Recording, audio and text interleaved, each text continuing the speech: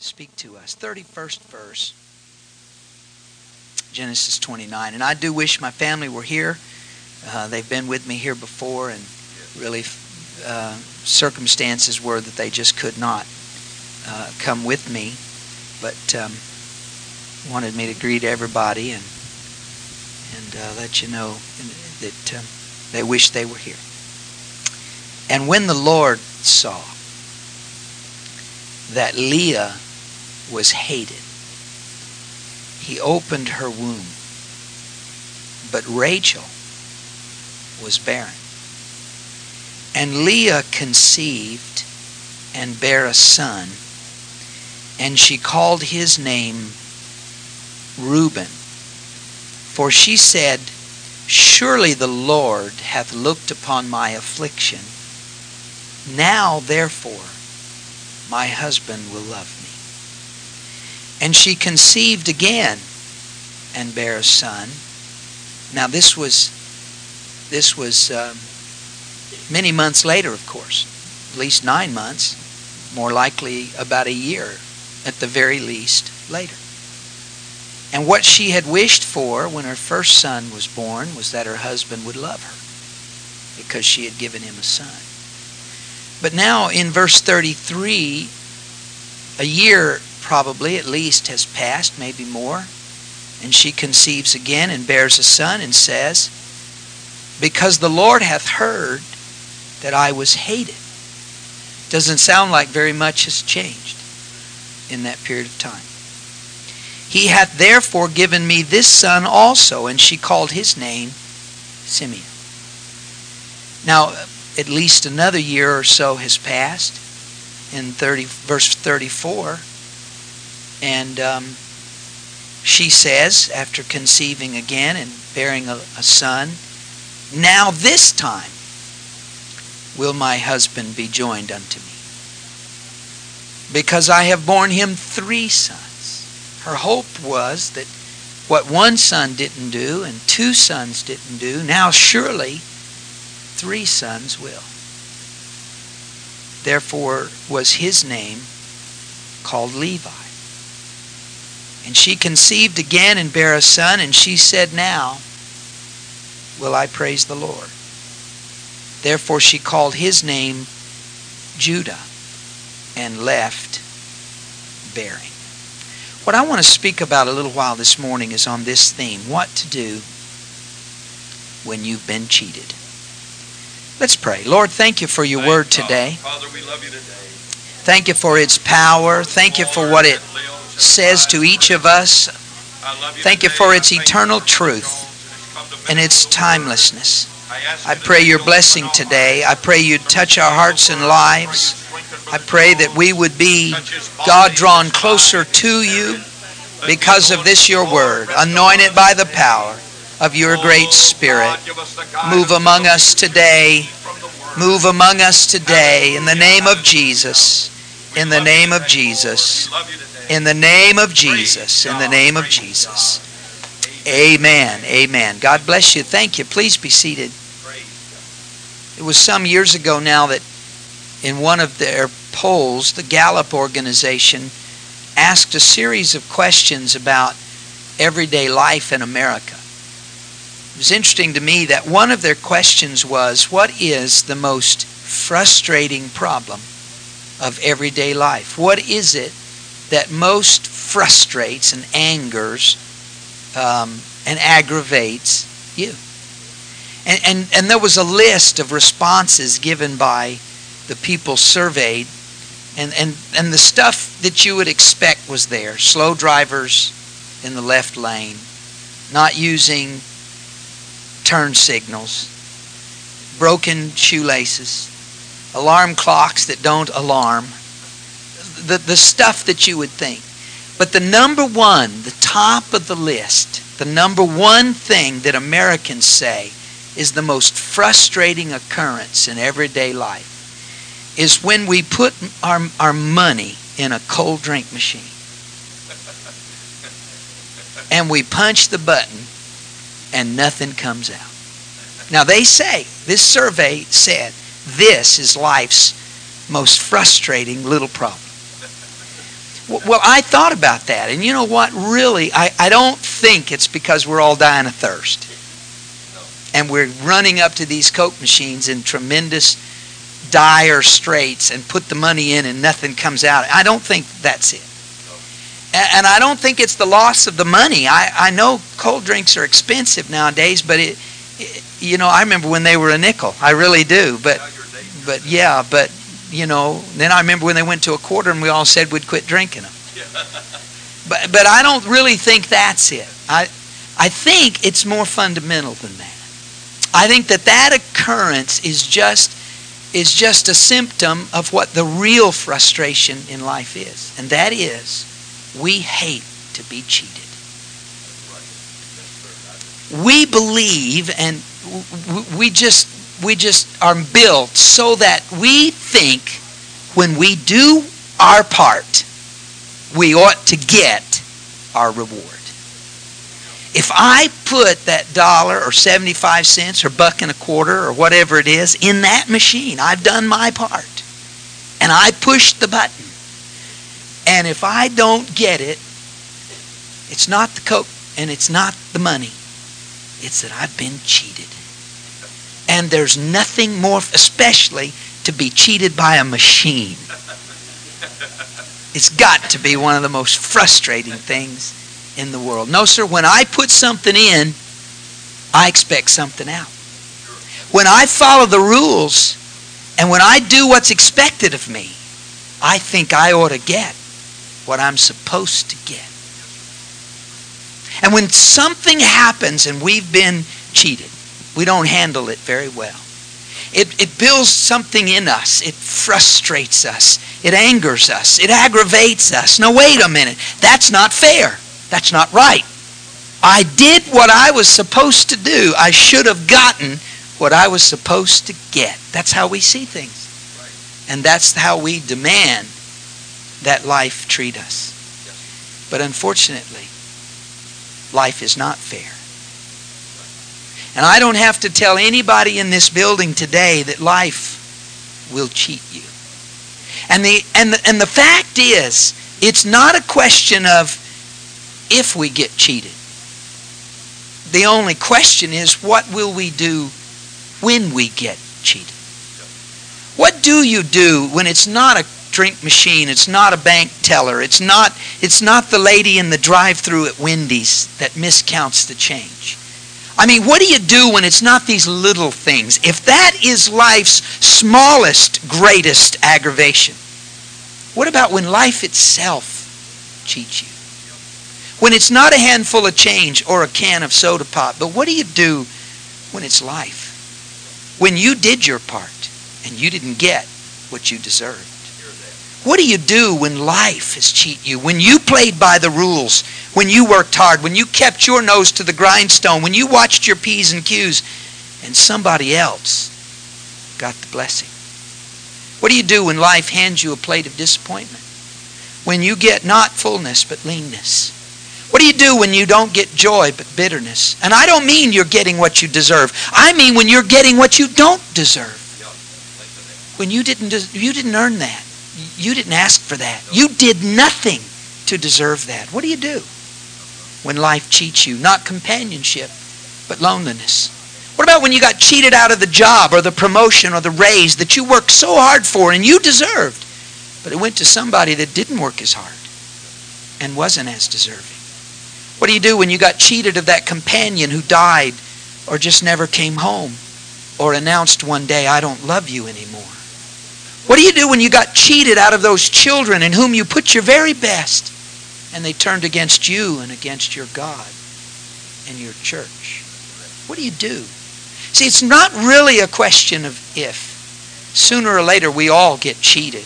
Sooner or later, we do our part and it doesn't work out. Sooner or later, I know as preachers, we go to meetings and we get told, if you'll pray, if you'll work hard, if you'll preach, if you'll do it, then your church is going to do this or that or the other. And I'm sorry to tell you, but sometimes when you put the money in, the Coke machine doesn't give you what you deserve. What do? When you come to church and you're faithful, you're not the ones getting the whipping because you don't deserve the whipping. You're there every service, and you're worshiping, and you're loving God, and you're doing what's right. In our minds, we get an idea that when you do all those things, why, everything's going to go right. But what about when it doesn't go right? What about when good people suffer? What about when the innocent do go through terrible calamities? What about when it's not what you deserve, it's just what you get, and there's nothing you can do about it? What do you do when you've been cheated? Doesn't matter if it's change at the checkout counter or expectations and dreams about life. It's hard. It's hard when you've been cheated. One of the greatest cheaters of the Bible was named Jacob. I don't know how they came up with that. Just a little bitty boy. Maybe it's the way he grasped his twin brother's heel when they were born. But there was something about him. I don't know, they just took one look at him and said, we need to name him Cheater. So they called him Jacob. It means supplanter. What it really means is grasper. It means the one who reaches out and takes what's not his. It's the one who cheats. And that's what he became. Kids do live up to their names, I guess. And he did. He cheated his brother. He lied to his father. He even brought God into the equation. How'd you get this venison so quick? Well, God gave it to me. It wasn't God. It was his mama gave it to him. And it wasn't even venison. And it cost him. Driven from his home, he found himself alone in the night, running for his life from an angered brother who vowed to kill him. And he found himself in a far country in the home of Uncle Laban. There is a certain symmetry to life. It may not be fair, but there is this law about reaping and sowing. And so the cheater Jacob met the Bible's greatest cheater, and that's Uncle Laban. And he fell in love with Rachel. First time he laid eyes on her, he fell in love with her. Now, of course, this was a long time ago, and evidently Rachel was a cousin, but he loved her. So he went to Uncle Laban, and he said, Uncle Laban said, I love Rachel. I love her so much. I've got to have her as my wife. Uncle Laban said, well, son, she's a wonderful girl. You seem to be a nice guy, so I've got a deal for you. If you'll work for me. Now, think about this. Now you guys there, you young fellas, right? You think about this. Uncle Laban said, you can marry my daughter if you'll work for me for 7 years for nothing. Now, I'll give you room and board, and I'll take care of you and all that, and give you a little pocket money. But you're going to have to work 7 years for me to have my daughter. If Jacob's 23 years old, by the time he's 30, he can marry the woman he loves. 7 years. Well, it's a mark of his love for Rachel that the Bible says that he willingly joined in that agreement. And he worked hard. For 7 long years he worked. He worked for Uncle Laban. He brought wealth to Uncle Laban. He brought a lot of good things to that family. And the Bible says his love was so great for Rachel that 7 years seemed like just a few days. 7 years of hard work, getting up every morning, working, and Friday comes and there's no check. Every week after week for 7 years, but he loved her so much, it was just a few. Every time he saw her, he just worked that much harder. 7 years. Finally, that wonderful day dawned. Rachel was going to be his bride, and the ceremony and all of that, and I don't know how to explain this part. I don't know how it happened. I have no idea. But when he woke up the next morning, he looked over there and he had got cheated. He had the wrong girl.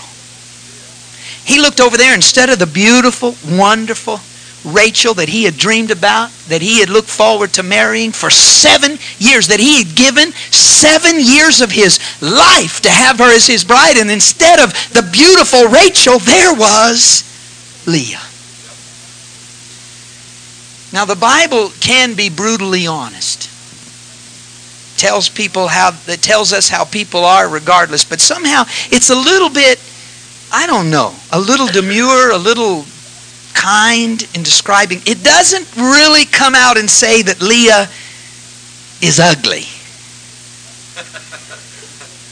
But it hints that pretty broadly. We're not sure. Something about her eyes. I don't know what it I don't know what it was, but there was just something tender-eyed. Now her name means tired. But she wasn't Rachel. No matter how ugly or beautiful, that wasn't really the issue. The issue was he didn't love Leah. He loved Rachel. So great was his love for Rachel that the Bible contrasts it in giving us an idea and says that Leah was actually hated because he loved Rachel so much. Now I don't know that it means he hated her in the way we think of the word hate, but I wonder if it isn't trying to give us the complex feelings that Jacob had toward Leah. He saw her, and what it meant was, it was like that pop nut coming out. It was getting cheated. When he saw her, it reminded him, 7 years of my life, and I got the wrong girl. Uncle Laban took advantage of me. When he looked at her, he saw him. And it reminded him of his frustration and his anger. So every time he looked at her, instead of a smile, there was a frown. Instead of love, there was anger and frustration, and the Bible calls it hatred. He loved Rachel so much that when he looked at her, his face lit up and everything was better. And then he looked at the woman that he had been given in marriage, and his feelings were akin to hatred. He got cheated. I hear him storming into Uncle Laban's tent that morning. This is not right. Got the wrong one. This can't be. What's going on? You cheated. You lied to me. Oh no, Uncle Laban says. Snake oil salesman, you know. Oh no. You don't understand. In our country, in our culture, the younger daughter can't get married until the older daughter is married. And I thought when we made our deal 7 years ago, I thought surely in 7 years, somebody's going to show up that likes Leah. Somebody's going to want Leah. Surely in 7 years I can get rid of Leah so I can give him Rachel. But you know what, Jacob? Nobody's ever wanted Leah. So I had to give you Leah before I could give you Rachel. But I do have a deal for you. 7 more years. Jacob got cheated. Instead of 7 years for the woman he loved, he agreed to work 14. Now, it is true that evidently he was allowed to go ahead and marry Rachel. And it is true that in that 7 years, the arrangement was somewhat different in that Jacob did amass wealth of his own. But he did work 14 years for a cheater and a liar to get the woman he loved. Jacob got cheated. Life cheated him.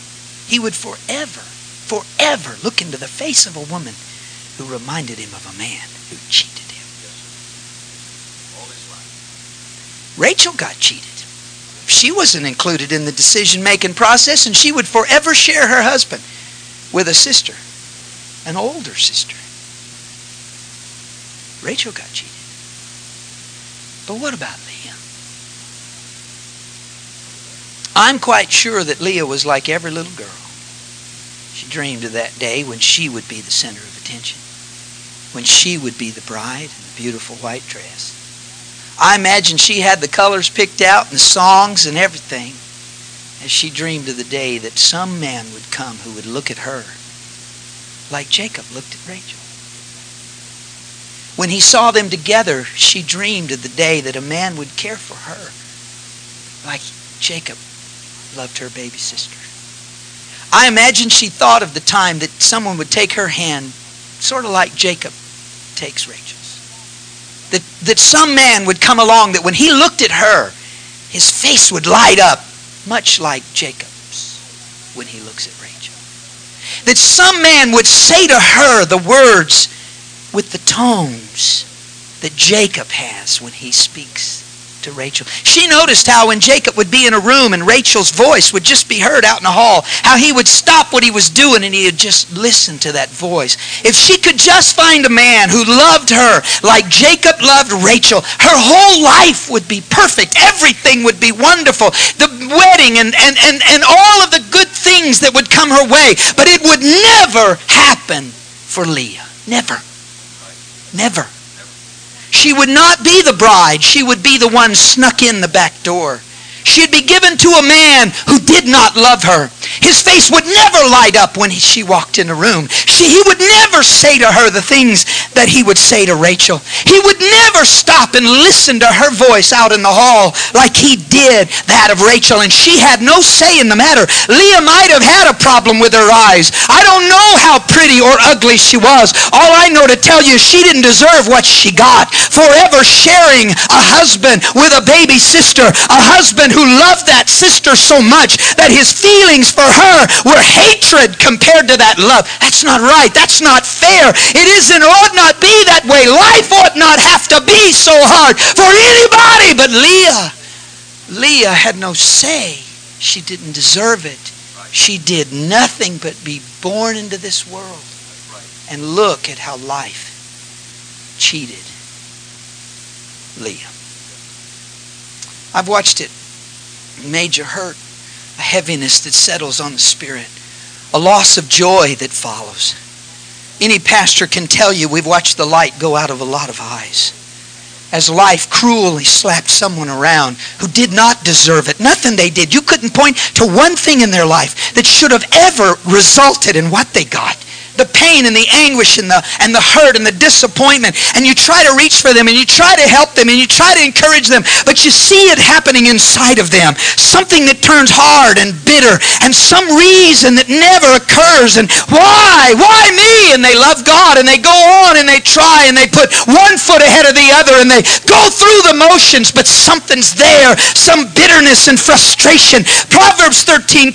Hope deferred makes the heart sick. When you want something and life doesn't just take it, but it dangles out there in front of you and you're always reaching for it and you just have hope that just around the corner things are going to be better. Just around the corner all my hard work is going to pay off. Just around the corner if I keep putting money in the machine, sooner or later something is going to come out, and it just never happens. And the Bible says eventually the heart starts to get sick. Eventually bitterness will come in. Eventually the light goes out of the eyes.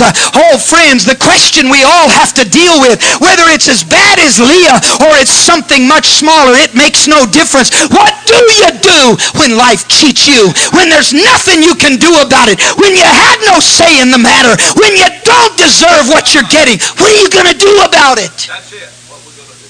When you've been cheated. Leah did what most all of us do. She fought. She struggled. She tried to get life. She tried to get a hold of life. She tried to shape life. She tried to force life. She began to demand that life treat her better. She felt like if she could just take things and make them happen, that somehow she would find a way. There would be some power in her. I'm just sick of this. I'm tired of this. It's not going to be this way anymore. She tried to frame life, force life, structure life. There's one thing that Leah lost sight of that I don't want us to lose sight of. As incredible as it sounds and as opposite as it goes against some of the things that we kind of believe in our heart of hearts, Leah was going through all of this, watching a man that she was married to look at a woman that was not her. Like Jacob looked at Rachel every day. See, the great irony of all of this is Leah fell in love with Jacob. And she wanted his love so desperately. And what she lost sight of was something we must never lose sight of. As strange as it sounds, the Bible says the Lord loved Leah. That doesn't make sense, does it? I thought if the Lord loved you, the sky was always blue and the birds always sang and the sun always shone. I thought if the Lord loved you, everything went your way and everything was always good. I didn't think you got cheated. I mean, can't God do anything? Well, let me settle something right now. God can do anything, but sometimes He chooses to do nothing. And life brings heartaches and pain and struggle. Leah was loved I've come to tell somebody this morning, I don't know, and I'm not preaching to any individual. I have no one in mind. That's a wonderful part of my job. I travel and preach in churches where I don't know anybody. I don't know nothing. Your pastor didn't tell me anything. That's not the way it works. But I, in my heart of hearts, feel very strongly to come to tell somebody, don't gauge God's love for you by the circumstances of your life. Don't decide because things are not always right that means God is angry or God is turned against you or in some way. In fact, the Bible seems to indicate that because Leah was going through what she was going through, God loved her just a little bit more. His love for her was not just constant, it was growing every day. I know it's hard to put all that together. I thought if God loved me, my kids wouldn't go through this, or I wouldn't go through this, or my family wouldn't go through this, or my problems wouldn't be like this. I wouldn't have these financial struggles. I wouldn't go through all these hard. I don't know how to put all that together, but I know this, that when things go wrong, when you're going through a trial, when life has cheated you, it seems to me that God has just a little bit extra love for you. And God loves you maybe a little bit more. Doesn't seem to make sense, but maybe that's what Paul was talking about when he said, I glory in my infirmities. In other words, I get a kick out of it when things go wrong. How can you say that, Paul? He said, because when I am weak, that's when I am strong. When I can't make it right, that's when God can step in. That's when God's love can hold me. A man caught up into the third heavens who saw things unlawful to utter, yet later he said, God, take this thorn out of my flesh. And he prayed 3 times, and God finally said, no, I'm not going to do it. You're going to have to bear it, but I want you to know my love, my grace is sufficient for you. You got to remember, God loves you today. Don't gauge it by what you're going through. God's love is constant. God's love never changes. God's love for you is not reflected in what you go through. God loves you today. And God blessed Leah. Now this was a long time ago. I think you figured that out. You guys that are not married, you can't have 2 wives. Jacob ended up with 4 wives. But you can't do that. That's not the way. You just can't do that, okay? And there were other things that were different. And you ladies, you'll understand. I'm sorry, but women back in that day had one purpose. And that was to bring children into the world. There was no other value in their life. That's what it was about. And I'm sorry to tell you that it was about male children. It was about little boys. I'm not saying they didn't love little girls, but you have to understand these were hard times in a different culture and a different day. And future survival depended on hands, strong hands to do work. Most babies did not survive. Most children died as children. And so when many children came into a family, that brought value and purpose in a woman's life. And when they were male children who could provide for the old age of the parents and help in the hard struggle that life was back in those days, there was a premium placed on that. It was not a hard and a cruel thing. They loved the little girls, but it was something special when a wife brought a little boy into a family. It was a crowning achievement. It was something, a mark of tremendous success, and it brought honor, and it brought a certain success and a feeling of worth. And people looked at that woman differently, and they saw her as fulfilling her purpose in life. It wasn't what I'm trying to tell you is we just read that God blessed her with children, opened her womb, and we pass over that because we don't understand what an incredible blessing that was.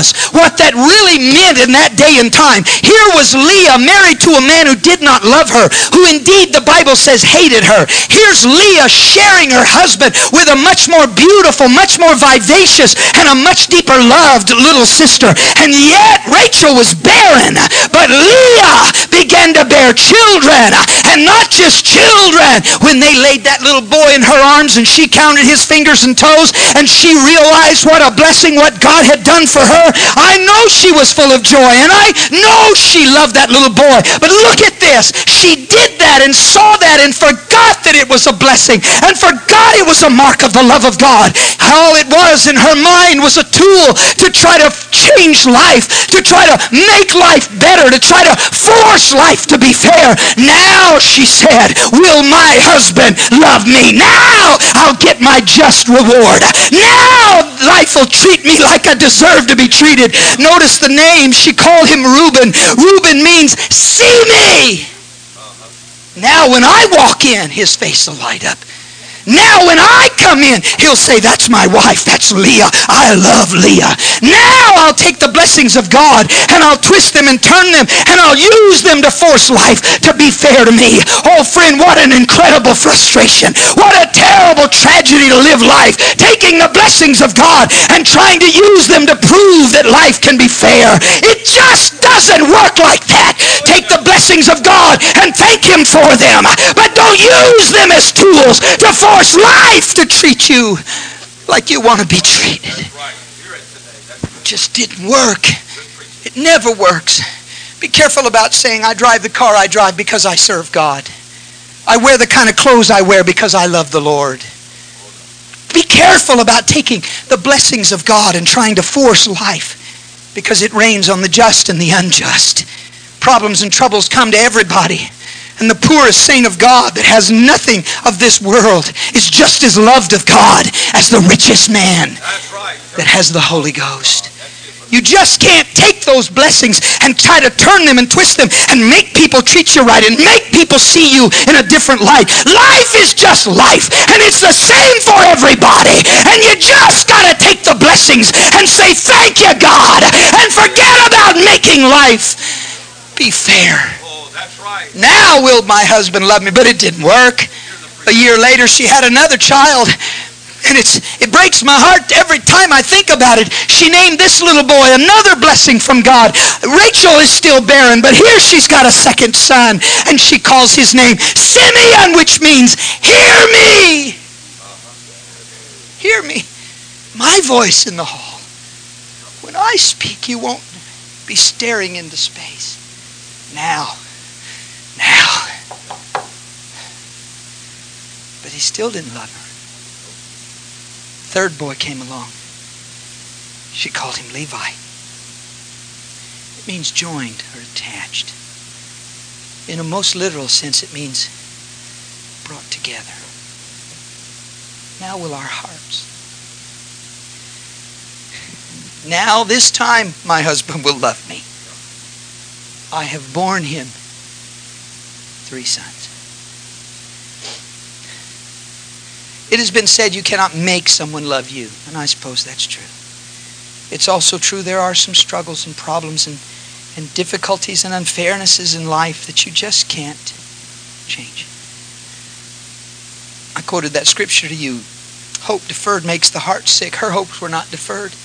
They were dashed brutally on the rocks of life. She must have reached a low point. After the birth of that third boy, she put him in the arms of Jacob, and his eyes lit up when he saw that child, but when he looked back up at her, that same coldness. He still didn't see her. He still didn't hear her. He still was not joined to her. All that she did, I've always imagined, and this is just imagination, but I've always imagined of all the 4 wives, Leah was the one who made sure everything was just right. She was the one who always spent that extra time to be sure she looked as good as she could look. She always dressed as good as she could dress. She made sure that the meals were always what Jacob wanted.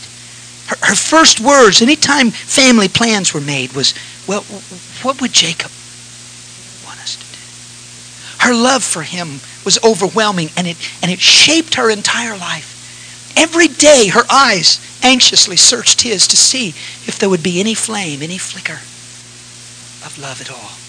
She watched his face, sometimes for hours. As he worked, she followed his movements. She longed for just any hope. 3 boys, 3 healthy boys, 3 strong indications of a secure future. Now will my husband love me. I've done the best I can do. I've given everything. I've I've shaped my life around this man. I've done everything I can possibly do. But he didn't love her. And nothing she could do seemed to be able to change it. Nothing she could do seemed to turn it around. And I just wonder when the bitterness began to set in. I just wonder when the hopelessness began to come. Hope deferred makes the heart sick. I wonder when the heart sickness began. I wonder at what time she began to lose any hope that life would ever be better, that things would ever be worth living again. I wonder at what point, but whenever it was, when Leah reached that crossroad, when she came to that place, and we all come there sooner or later, whether it's when we're young and life goes sour, or whether it's when we're old and we realize we worked for decades and we have nothing to show for it. I don't know when, and I don't know how, and I don't know the circumstances, but I wonder what happens when we get to this crossroad. We get to this point where life will make us better or life will make us bitter, where life will draw us closer and more like Jesus Christ, or life will drive us further and less like him, where the light goes out and the frown sets in and the shoulders stoop and the step slows and suddenly we are crushed beneath the load of an unfair life. I wonder at what point do we decide? Sooner or later, you've got to decide, what's it going to do to me? How is it going to shape me? Am I going to keep my head up and my heart full of God, or am I going to grow small and hard and bitter? What's going to happen? You've got to get to that point where you make up your mind, what am I going to do about it? How am I going to take this? What am I going to do from here? I've tried to make it better, and it is no better. So what am I going to do? The moment of truth. Life's great decision. What to do when I've been cheated. I've watched them walk away from church because of it. I've seen them blame God. I've actually had people tell me I was better off before I ever came to God. They took the wrong road.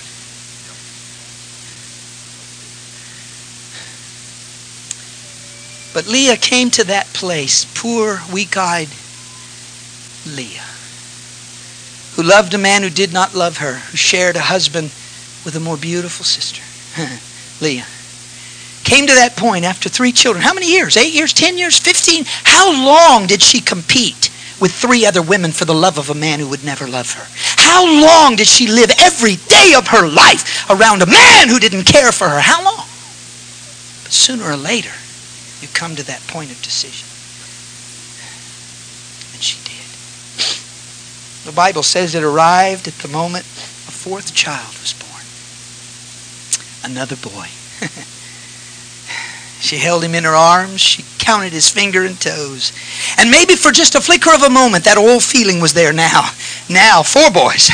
1 boy didn't do it. 2 sons didn't do it. 3 boys didn't do it. But now I've given him 4 boys. As it turns out, more than any other wife. 4 boys, 4 boys, 4 boys. Now I've given him 4 children, 4 sons. Now maybe for just a moment it was there. And then she realized, wait a minute, I can't keep going on struggling against this. I can't keep going on trying to force life to treat me better. I just can't do that. Sooner or later, I got to decide what kind of person I'm going to be. I've got to decide how I'm going to let it shape my life. And this time, Leah looked up at the nurses around her and said, it's different this time. She said, this time, I will praise the Lord.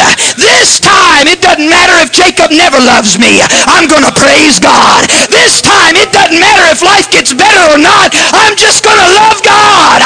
I'm not going to try to gauge it by what happens to me. He's worthy of my praise, and I'm going to love him. You know what has to happen is we have to change our focus off of what's wrong and get them on God. Off of how we've been cheated and get our focus on God. He is wonderful. He is lovely. He is altogether perfect. And all we need to do is say with my life, I'm going to serve God. I'm going to love God. If I live in a trailer house or a mansion, if I drive a broke down Vega or a Cadillac, I'm going to praise God. If I have my dreams come true or never come true, I'm going to praise God. I'm just going to love God. I'm just going to lift His name up. I'm just going to worship Him. Sometimes the only answer is to change our focus off of how life has treated us and get our focus. I wonder if she didn't see Reuben and Simeon and Levi a little different. I wonder if when she looked at them now, she didn't see an effort to make life treat her right, but she saw what they really were, an incredible blessing of God.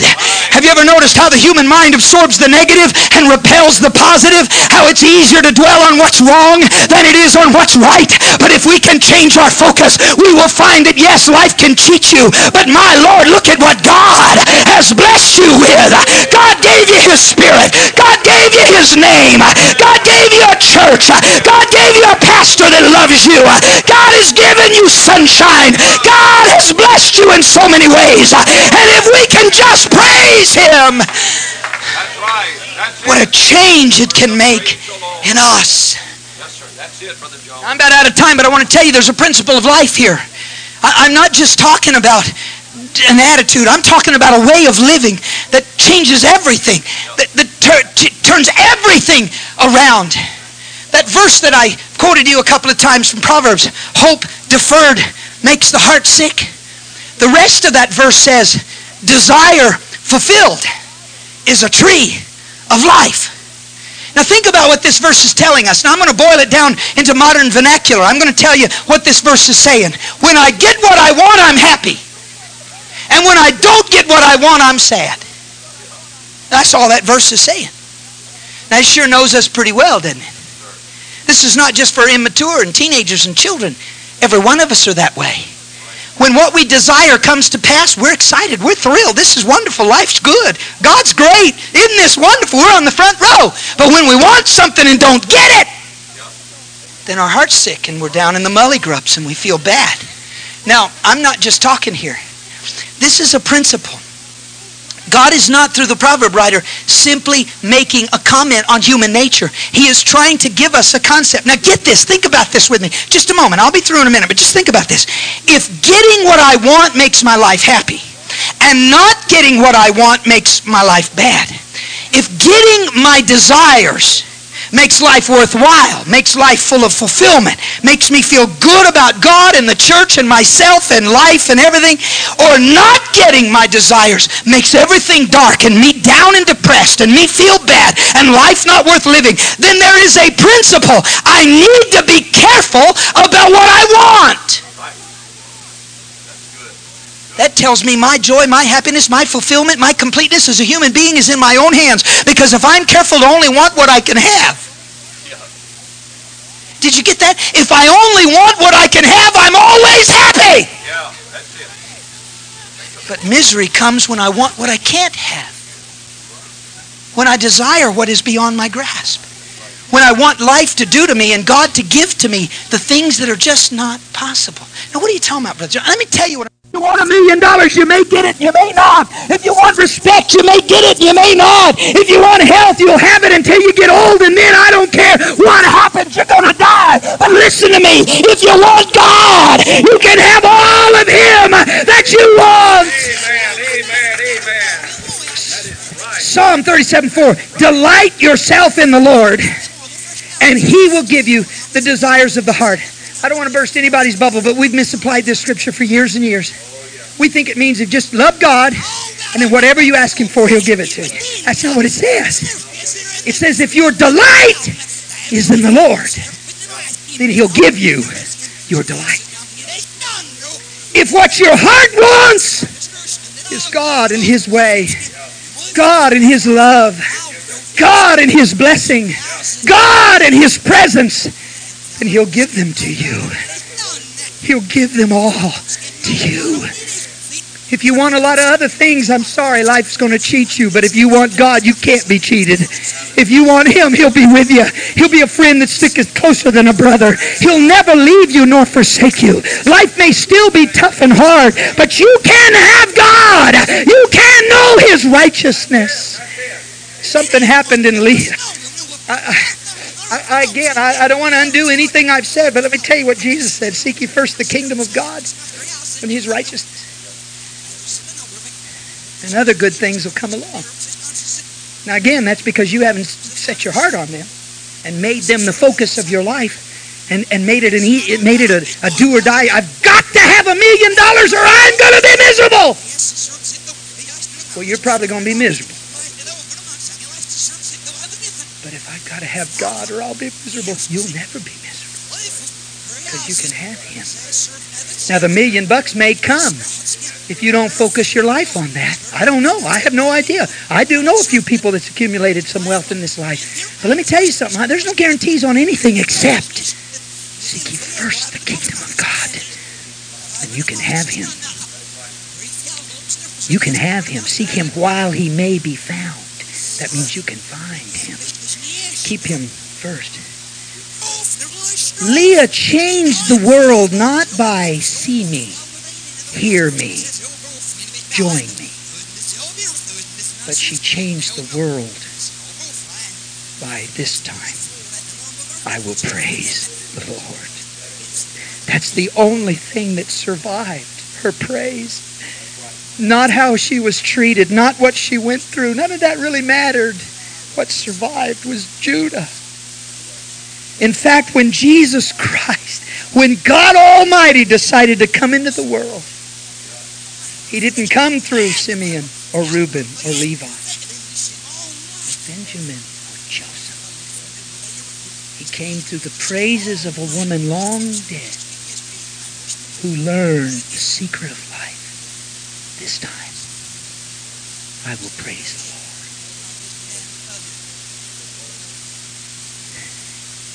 And it changed something much closer to. The long years came and went. They'd come to the instruments, please. Rachel dies in childbirth. Jacob builds her a magnificent sarcophagus at a little shepherd's village on the road to Hebron called Bethlehem. You can see it there today. Rachel dies, and then Leah dies sometime later. They're all gone now. Jacob lies on his deathbed, blind. We're going to have to carry Dad back to that little village and lay him there beside that beloved Rachel. But that's not what he says at all. He says, bury me in the cave. He means Machpelah. For there I buried. He didn't want him to think it was Isaac and Abraham being there. He didn't want him to think it was even Mother Rebecca and Grandmother Sarah. He wanted him to know why he wanted to be buried at Machpelah. He said, bury me in the cave, for there I buried Leah. I want to ask you a question. There's a symbolism in all of this. Man born of woman, few of days. But does that matter? When for eternity, He has prepared a place for us where there's no tears, and there's no sorrow, and there's no weeping. Leah, you didn't have him in life, but girl, beyond the grave, He chose you. He wanted to be. Oh, He loved Rachel. She was so beautiful. But there came something in the life of Leah that shined out. And when He thought of eternity, He said, I want to be with Leah.